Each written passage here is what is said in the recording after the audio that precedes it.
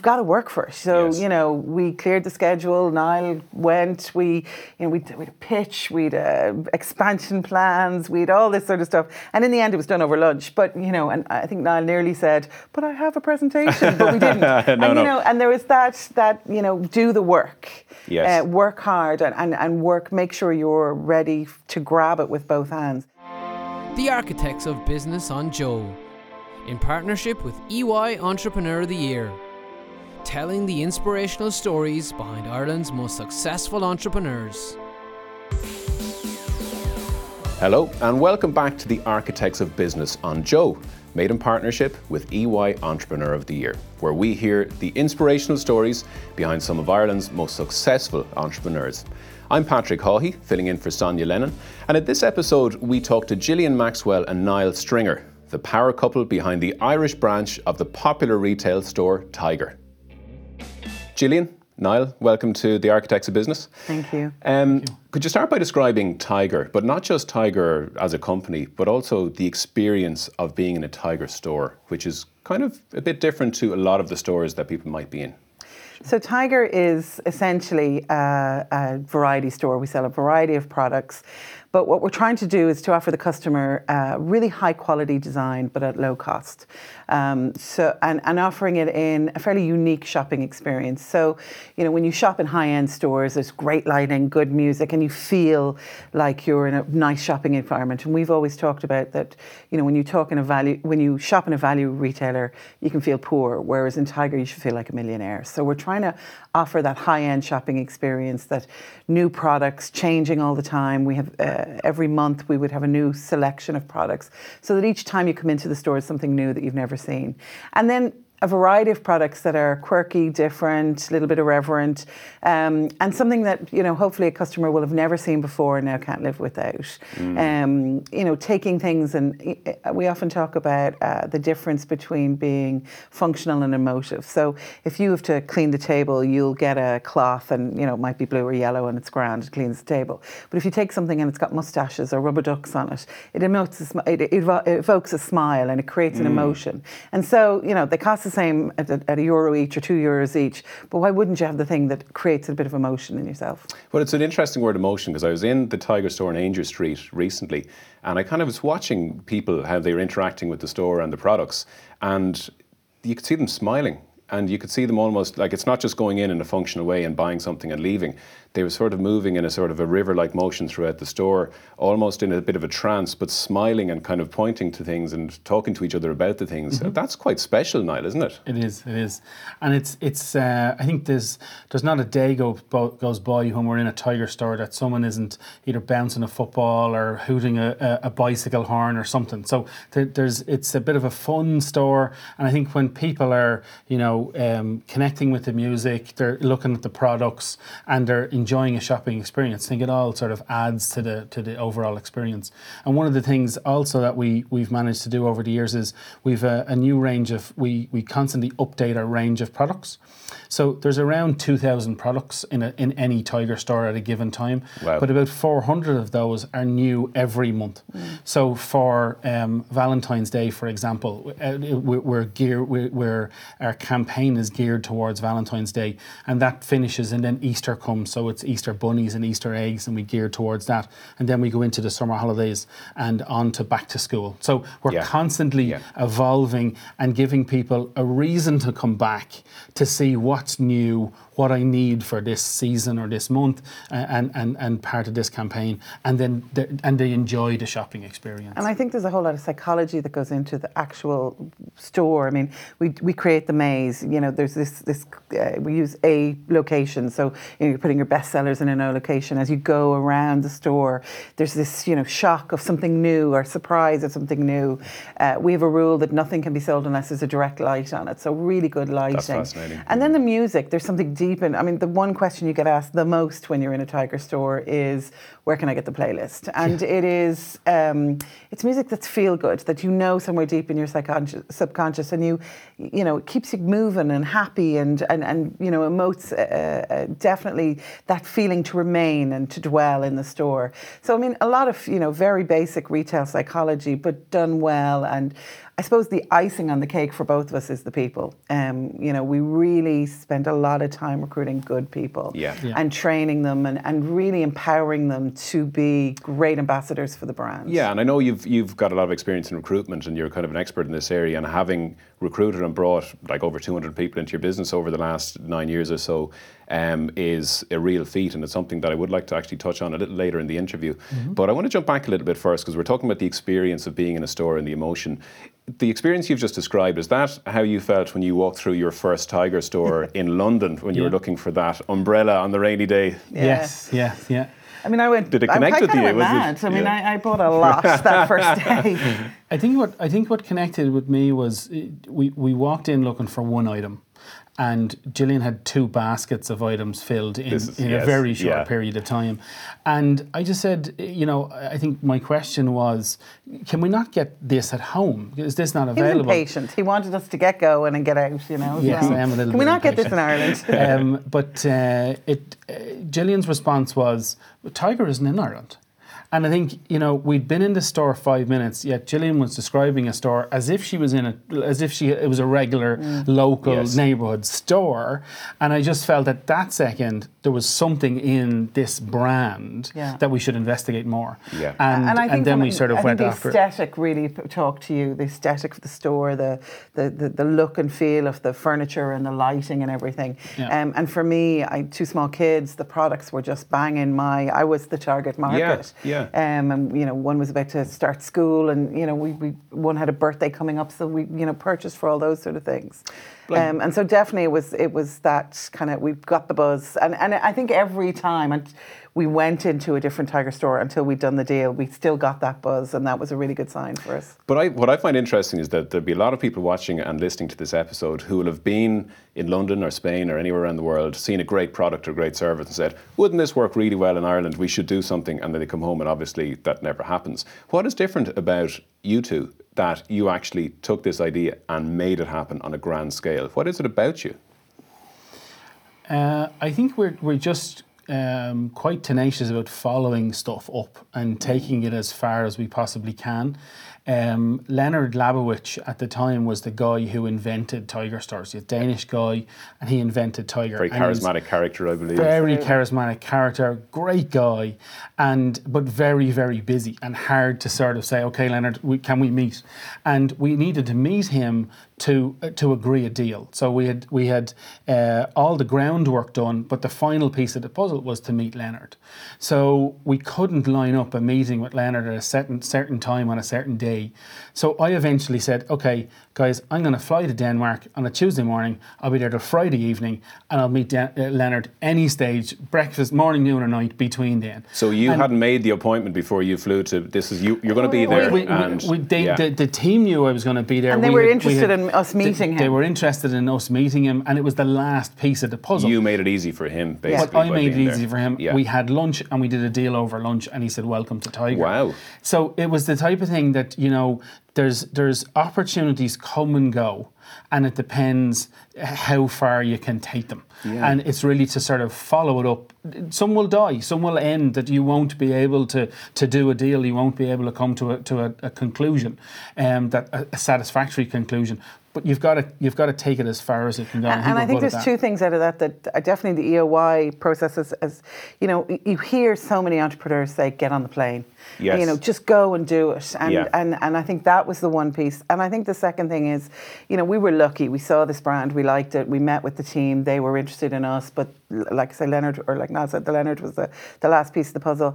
And that expression, the Thomas Jefferson quote, I'm lucky, but the harder I work, the luckier I am.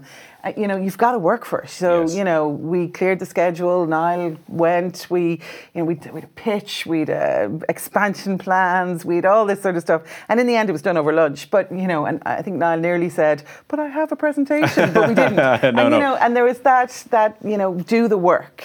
Yes. Work hard and work, make sure you're ready to grab it with both hands. But I mean, the original email we wrote on the plane from London back to Dublin to say we want to work with Tiger. Isn't that fantastic? So yeah, you know, you just do it, can just click grab straight it. away. Yeah. 'Cause I read a great quote from Lennart, actually, an interview he did before, and he said when his process of teaming up with venture partners, or joint venture partners, is he says it's about your potential. It's not about what you've achieved before or whether you can calculate. That is not interesting. International partners are very, very dedicated people. So he's looking for that one quality, and obviously you guys have that in spades. And I think for us that has been one of the real joys of this this adventure, was meeting the other international partners. So there's an equivalent of Niall and I in France and in Germany and England, and when we Wales. get together, I mean, it's painful because there's just so much energy in the room. We all go to bed exhausted every night because we could do this, we could do this, we could do this. But they're equally people who work hard and are not afraid to put in the work to get. And he's right. It is about he looked particularly for people who not necessarily had retail experience, had business experience, but not necessarily retail, because he wanted us to disrupt and do it differently. He didn't want people coming in saying, oh, but in my other retail experience, we had to have X amount of percentage of stock and we had to have X amount of percentage of turn. And he wanted to be able to disrupt that and take risks. Yeah, and he good. needed people who could do that. And taking people from outside of retail often worked for that. Okay, so we did the deal over lunch. Plan worked out. First store, 2011 in Dunleary? Yes. Do you remember the day? Fifth of Do you remember the day you 5th opened the of doors? September. 5th of September. Remember the first sale? Yeah. Everything about it. Yeah, so you walk in the door that morning. What do you feel like? God, we'd been there for about 6 days beforehand stocking you were it. tired. We built... We were wrecked. Our little fella was only about a year, and we'd built a fort out of boxes, and he was in the middle of it, and we just kept feeding him as we stocked shops. And I don't believe in child labour except for my children, and Kate was stocking shelves, and it was really, there was a family vibe about it, that first shop. It was we had great fun. I mean, we were exhausted, but great fun. Do you remember selling the first piece of... Absolutely. Yeah. Absolutely. And we had no change at the time at all in the till. So I was up and down the main street in Dunleary shopping with, like, buying sweets with 20 euros and getting change and buying more and bringing it back and trying to load up the till. We couldn't find a cash transit that was interested in one shop. So we were trying to, and we hadn't thought, it was one thing we hadn't thought about, the register. We got a register, it was working, we'd got a register unit, and we'd loaded all the barcodes up, but we just forgot change. And so, kind of crazy. The glamour of entrepreneurship. The glamour. Correct. And you say walking in that morning, I think I was there at 6 o'clock in the morning scrubbing floors. Yeah. I think it was 6, or it may have been the night before, but when every time we opened a shop, we were hands-on. Niall was hanging shelves and I was cleaning toilets, because if people see you doing that, then, everybody pulls in. Everybody realises, well, okay, we're all responsible for this job. But you're also getting to know your customers and your market, and that's something else Lennart said, is you got to know the water that the fish are swimming in. Absolutely. And exactly, to be in that position, you get to learn your customers, what they want, what they don't want. And watching them dwell and watching them shop and watching them interact with the products. And so the next time you're buying that product, you can say, I don't know. And I mean, the thing that always interests me is what sells in one shop doesn't sell in another shop. Oh, really? So it comes down to that. I know geographically, we'll talk about your move to the USA at a certain point a little later, but does it come down to what is popular in Limerick may not be so popular in Dunleary? What's popular in Dunleary isn't popular in Donaghmede. Isn't that very interesting? I mean, it's to do with and house city centre stores versus suburban stores. Yeah, absolutely. People want different things, and there's definitely a category mix that you can focus on in city centre versus a suburban store. And so obviously at a certain point you're trading for a while and you realise that we've got something going here. There's something happening here. Yep. At what point did you decide we need to scale this and we need to scale it as fast as we can? Pretty quickly. Yeah, I think it was always our intention to get to. We had a figure of 10 stores, and we were thinking, okay, if we can get to 10 stores, that's it. We've then scaled it. We're happy. But in reality, then when you start going around Dublin, and once we started, we're getting calls from Galway, calls from Limerick. Can you come to Limerick? Can you come to Galway? We want a franchise. Social media is great for that as well. How do we expand that? And then you sort of the market starts to open up even more for you. And so that the scale came after that. I was involved in construction. I was a building contractor before Tiger started, still am. So from that point of view, we were able to, once we found the locations and leased the space, we were able to get in and fit out the stores as economically as we possibly could. And it's in a really short time frame. You know, we could open a store quickly. And, you know, I suppose that whole fail fast, we opened stores and tried. We were able to try things on, you know, and see did it work and did it not work. And were you actually opening the store were you getting partners in Galway and Limerick, etc.? No, these were your... No, these we rolled out the network ourselves, but it's funny once you open one store, how word gets out so quickly and people calling you from other parts of the country. Demand, yeah. And we're like, yeah, we should really go to Galway, shouldn't we? You know, so the demand was then there. But I think at the time, 2011, 2012, as you know yourself, the market was for retail was quite depressed. There was a lot of vacancy, and I think what we offered was for a shopping centre owner, we weren't another shoe shop. We weren't another ladies' clothes shop. We weren't another men's clothes shop. So we weren't directly in competition with their existing customers and their existing clients. Yeah. You will bring people in, and then we're bringing a point of difference, and we bring people in. So then they wanted us. Yeah, and from there, really sort of, we said, okay, this can really start to move now. Yeah. A shopping centre once, owner said to me, or manager said to me once, you know, you're great. You're perfect for the daddy and the kids. Mommy can shop in the clothes. I mean, very stereotypical, but you know that we were offering something else into the mall or into the shopping centre than another fast fashion. So along with such scale comes finding properties, negotiating leases, onboarding staff, dealing with mountains of paperwork and taxes and all that kind of stuff. Did this come naturally to you? It did to a degree, yeah. I had experience in construction. I had experience in contract management. I had experience in leases and in lease negotiation. And Gillian had the experience in the HR and the sort of operations piece. So I think after the fourth store, you came in full time into the business, and we were in a really good position then to drive on. To ramp it. But as Gillian mentioned earlier, we got some of the best people we could ever imagine getting. Yeah. Our first store manager was fantastic. He then became the trainer for the new store managers. He then became the district manager. You know, it was just growth from within, and he was solid gold. Albert was his name, and then Brian came in, and Brian helped us out with he was a store manager, but he was really good with IT. And then, so he then took on IT and ran with the IT piece, and that grew from the IT. So the people slotted into the place almost by... And we were just so lucky, and they were just really... well, I think so my approach around recruitment is I'd worked in Trinity, and so I was well used to recruiting people who were way more intelligent than I was. And I'm a big believer that when you recruit somebody who's a 40 watt or a 60 watt or an 80 watt, it makes you look better. You know, so if you recruit somebody who's brighter than you, it makes you look better. And I think the one... you know, without sounding arrogant, we've very little ego. And so if someone's better than me at operations, I'm more than happy to say, you know what, you go and run with that, or at something, whatever it is. And so we recruited just amazing people that are smarter than us in many things, maybe not the whole picture, and we just let them run with it, and they did, and generally they were young in their career or young to retail, maybe they'd done something else beforehand, and were happy to, you know, to be given this opportunity to kind of go and run with things, and so it just meant that they, you know, I think if you talk to them, they would probably feel they own Tiger as much as we did. Yeah, well, that's key. And as well, just before we take a break, you've mentioned before, I think it maybe on your LinkedIn profile, you say it's all about the people, both customers and colleagues. When you're ramping up that rapidly, how do you stay connected to your customers and colleagues?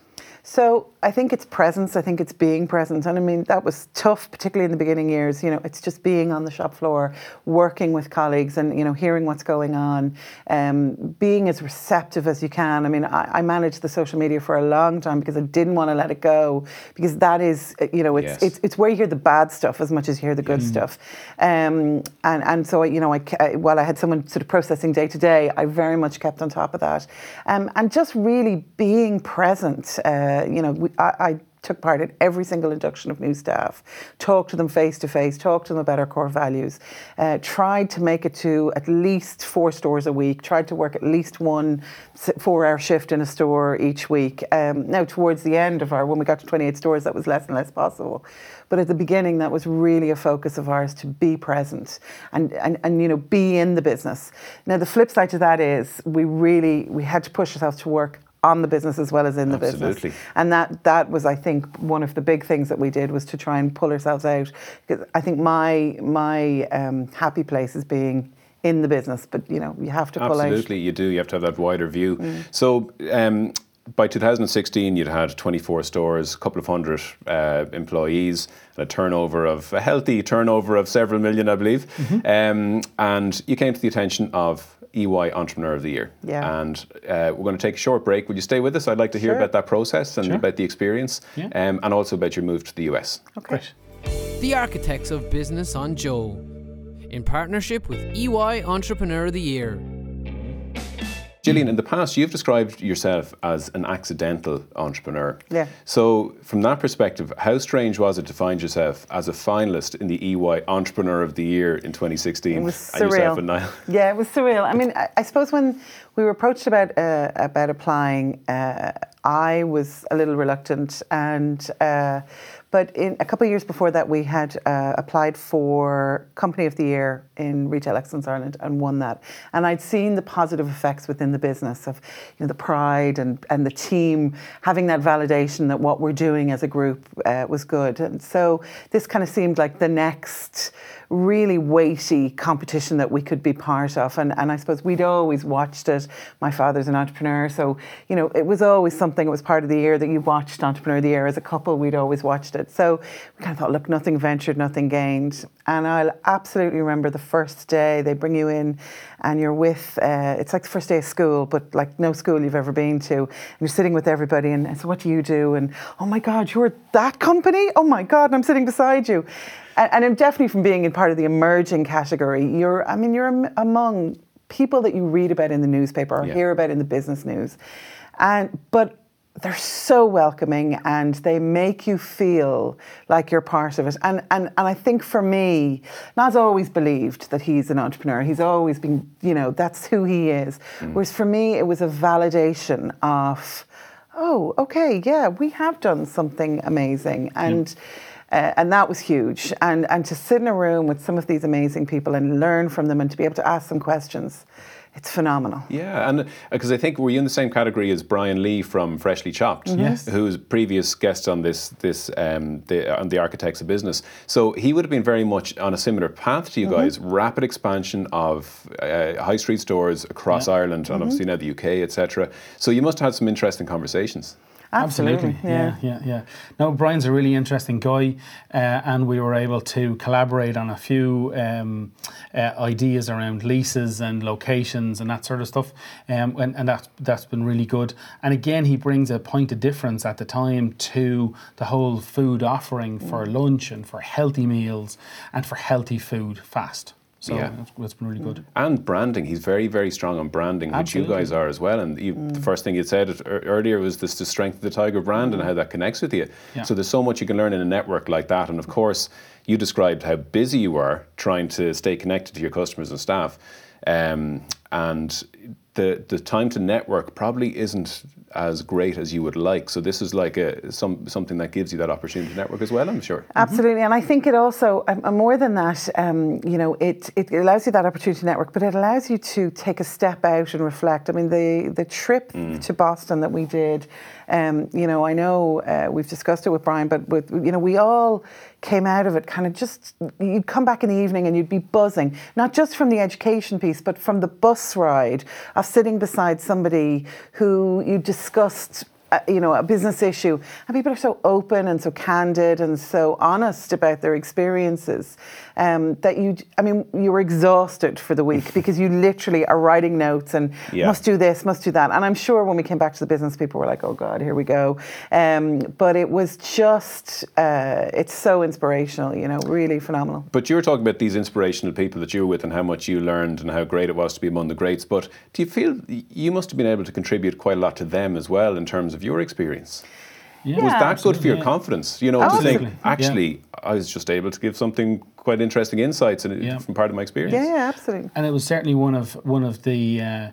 It helped us make the decision when we were asked to move to the States and to move the family out to the States, because you really felt, you know, there's been a validation of what we've done in Ireland, and we want to take that to the States and try and make a difference in the States in a new sort of environment, still within Tiger stores. So how did that conversation and even that kernel of potential to go to the States come about?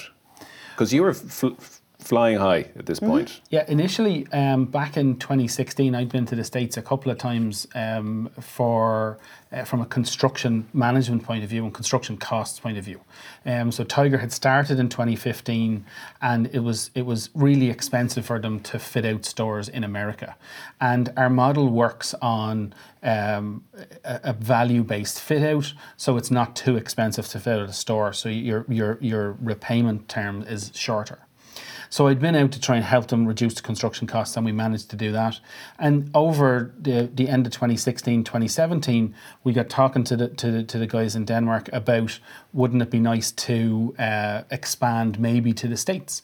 And then they came back to you originally. They were looking for operations people. Yeah. They really realised that they had an issue with the operations of the business. They'd grown so quickly, and you know there was essentially 9 stores running 9 different ways. And I suppose we are English speaking. We throughout our time with Tiger, because we were English speaking and Euro based, anytime they wanted to roll out something, they'd say, "Hey, Gillian, now would you do this?" Because we could, because we were the right, you know, we had that piece of being English speaking and Euro, and so they knew they could talk to us about things, and so they'd said, "Look, we're interested in doing this." So initially they said, "Would you send some people to the US to help train?" So we sent 2 of our experienced store managers, and they did really well. But they both came back and said, "Look, it's not a week-long fix. There's a more of a, you know, we really need to get back down to consistency and value operations and stuff." And so that was the feedback I'd given. And then we got chatting, and he said, "Well, you know, would you think of doing it yourselves?" And initially it was a conversation around, would we do it ourselves and as a partner. And so anyway, the conversation went on, and we said, "Look, you know, we could both do it." And you know, the mix of skills. Must be very interesting conversations between the 2 of you. And what age were your kids at the time? 11 and 7. Yeah, this isn't like, you know, talking about a trip to Tato Park. No. Correct. I think 2 things helped seal the deal for us. We've got a great mix of skills that, you know, we both complement each other, and I thought that, you know, we knew we could do something there. We'd looked at the business enough. Niall had been over. We knew that there was something we could help deliver. We also... when I was 11, my parents moved to Saudi Arabia for 2 years, and I feel it defined who I am. It showed me the world was bigger than Ireland, and it showed me that all these different cultures and all this different, this bigger world. And we were never going to move to Saudi, or we were never going to move to France because of language. So America was this opportunity to show our kids that the world is bigger, as well as for us to have this really interesting professional opportunity. And so it kind of seemed like a really great opportunity, and we just thought, right, let's do it. Yeah. At that stage, we had grown Tiger stores in Ireland to 28 stores, both north and south. And we felt, you know, there's more growth there, certainly, but not as much growth as, you know, we initially thought 10, we're now at 28. How many more Tiger stores are we going to get? So America was this fantastic opportunity for us to work with a business that we love, we trust, we respect, and take it to another level, take it to another country, and start to grow it again. And it was a different challenge because it was more about fixing it than growing it right now. And we really needed to get back to the operational excellence that we felt we were at in Ireland, to be able to then get it in a really good foundation to grow it forward. And but that shows how mature you had become as entrepreneurs when you're not at the point of scaling anymore, but now you're to a point of maturity where you need to introduce efficiencies, and you can see where the fat is and that kind of thing. So as part of the experience of the moving to the States to take on this project, you had to sort of sell your part of Tiger Ireland, is that right? And become essentially employees of Tiger. Correct. Yeah, the Tiger business in America was wholly owned, so they owned the 100% of New York and New Jersey of that business, and we just felt leaving Ireland there was an opportunity then for the Danish company to buy us our interest out of Ireland. So we negotiated a sale, and we sold our 50% back to the Danish company. So they're 100% owners of Ireland, and then we moved out to the head offices in New York. We lived in New Jersey, and we were employees of the wholly owned business. And how did that feel, being an employee as opposed to I've been self-employed for 20 years. So to go back directly working for someone was a real challenge. We learned so much from it, but it was a real challenge just sort of getting our head around it, because in Ireland we had a certain amount of autonomy. We owned 50% of the business, but we were running the business in Ireland. And we were performing, so performing. So it wasn't as if when you wanted to do something, you said, well, it's my business, our business, we would go and do it. In America, it was a different scenario. The business was losing some money, and it meant that we had to be quite calculated in where we spent our money and how we spent it and what the return would be, and make a presentation for that. And I think that's the core piece. We didn't, the difference was just simply, they very much said, get on with it, but we just had to let them know what we were doing. Yeah. And so that was the slight difference, where a lot of our discussion would be just the two of us walking the beach or driving, just the two of us making a decision. We just had to add a third element into that. Yeah. And that, I suppose the slight frustration was that added time, because you're at a 6-hour time difference. So, you couldn't get an immediate answer on something. But, you get used to that. And there's also then a robustness to making decisions, because sometimes that 6 hours helps you make, reflect on things a little bit more. Yeah. And then in terms of the difference in the culture and the market, when it specifically about Tiger stores and the American consumer versus the Irish consumer, the experience they want, the products they want, was there a very big difference? I think I'd break it into two parts. I'd say that the market is just, the scale of it is phenomenal. And I think that's the one piece we would, the opportunity, the enormity of people passing your door is phenomenal. I think the one problem around consumers is American consumers are used to noise. It's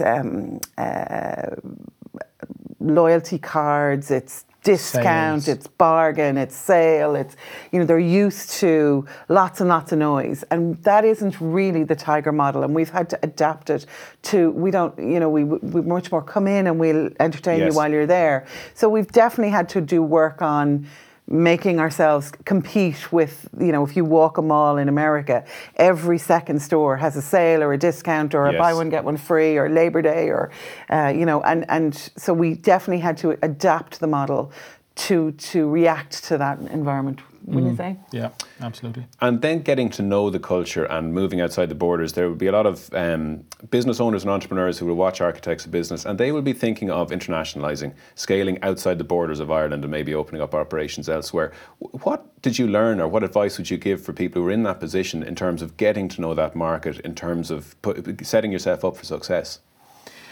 Yeah, I think the first piece of the puzzle is the research as to who is currently there, what prices they're at, and what they're offering.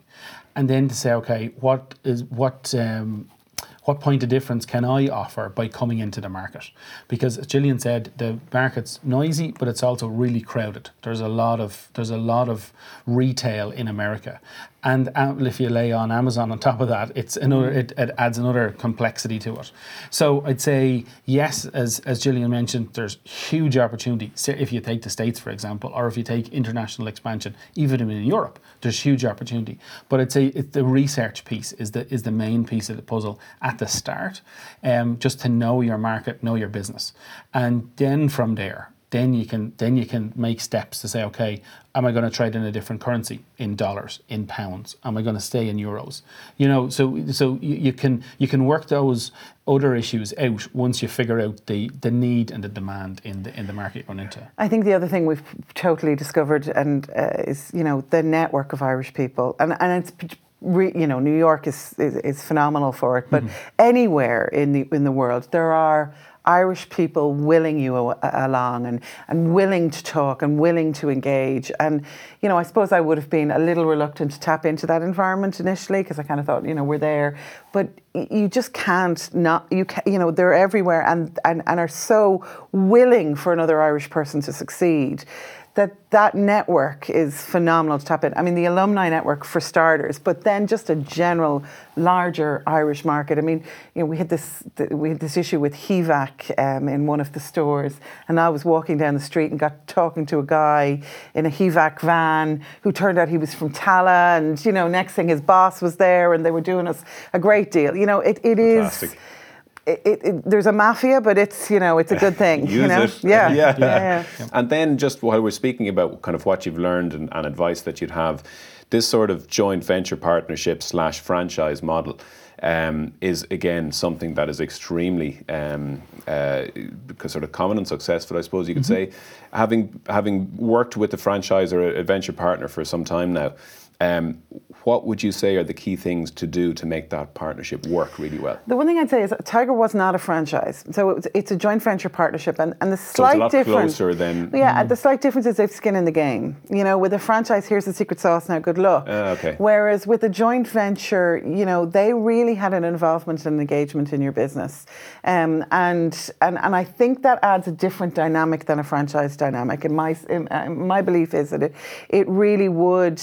It keeps them closer, keeps them more involved, keeps them more engaged, and it worked really well for us. And I think the piece around that is just keep talking. It's like any partnership. If you go into business with any partner, it's about that regular communication, both informal and formal. I mean, one of the great things that Niall and I got very much rolled out from day one was board meetings. So we had board meetings in Denmark, but then we also, because of the dynamic of being husband and wife, there was a fear. Well, there was a fear we'd kill each other if we started working together, but we got over that quickly. Yeah.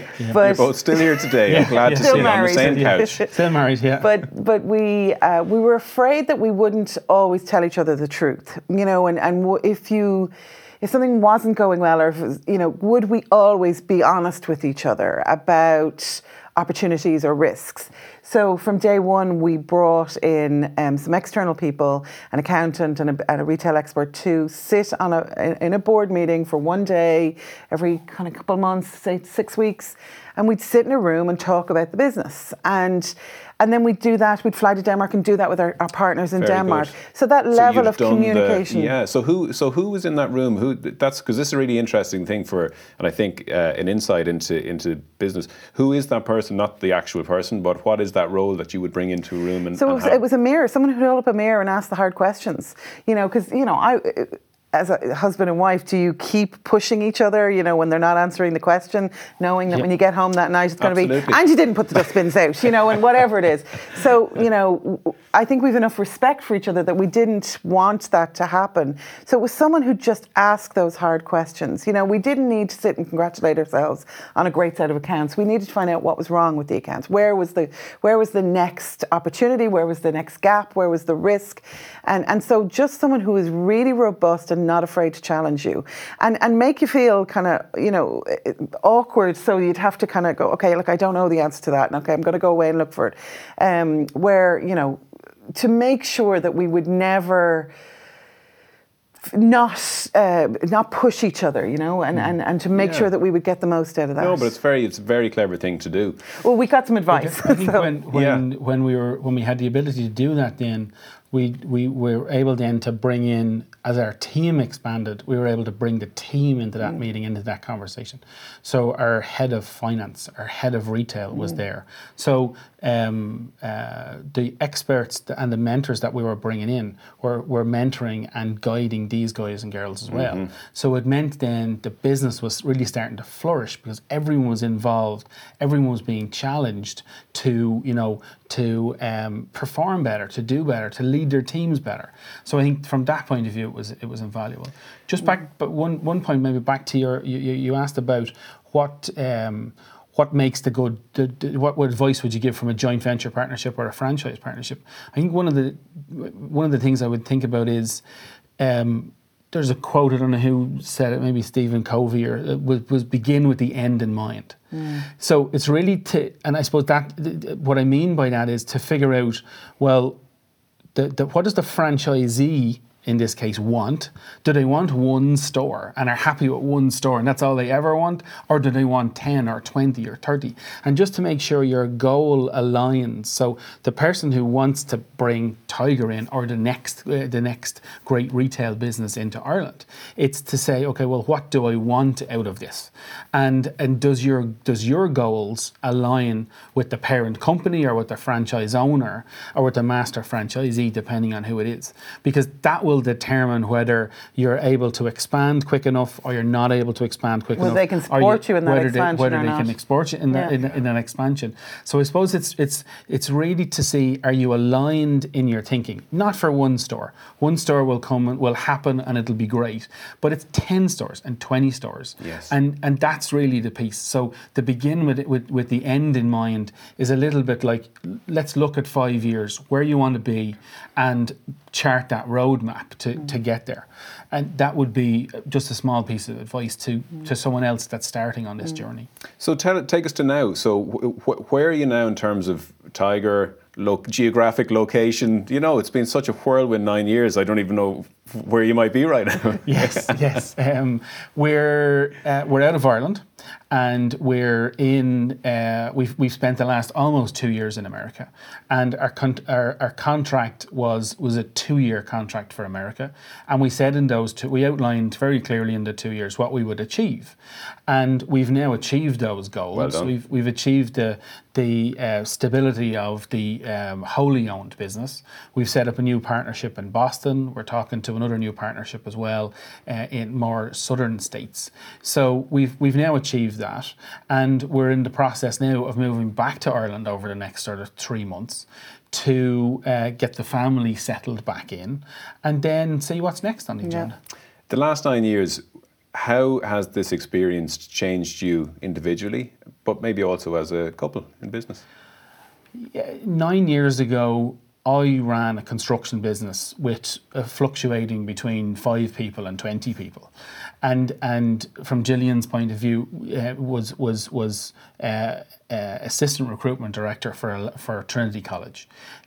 In the 9 years, we've employed 260, 270 people at the height of it, and we've run a fantastic business in Ireland and got to go to America and do the same in America. So it's been a whirlwind of 9 years and a fantastic adventure, and it's really set us up for 2020, coming back to say, okay, what's next on the agenda for Ireland? And there's lots of ideas. We're talking to various different people about, supporting, joining, investing, running.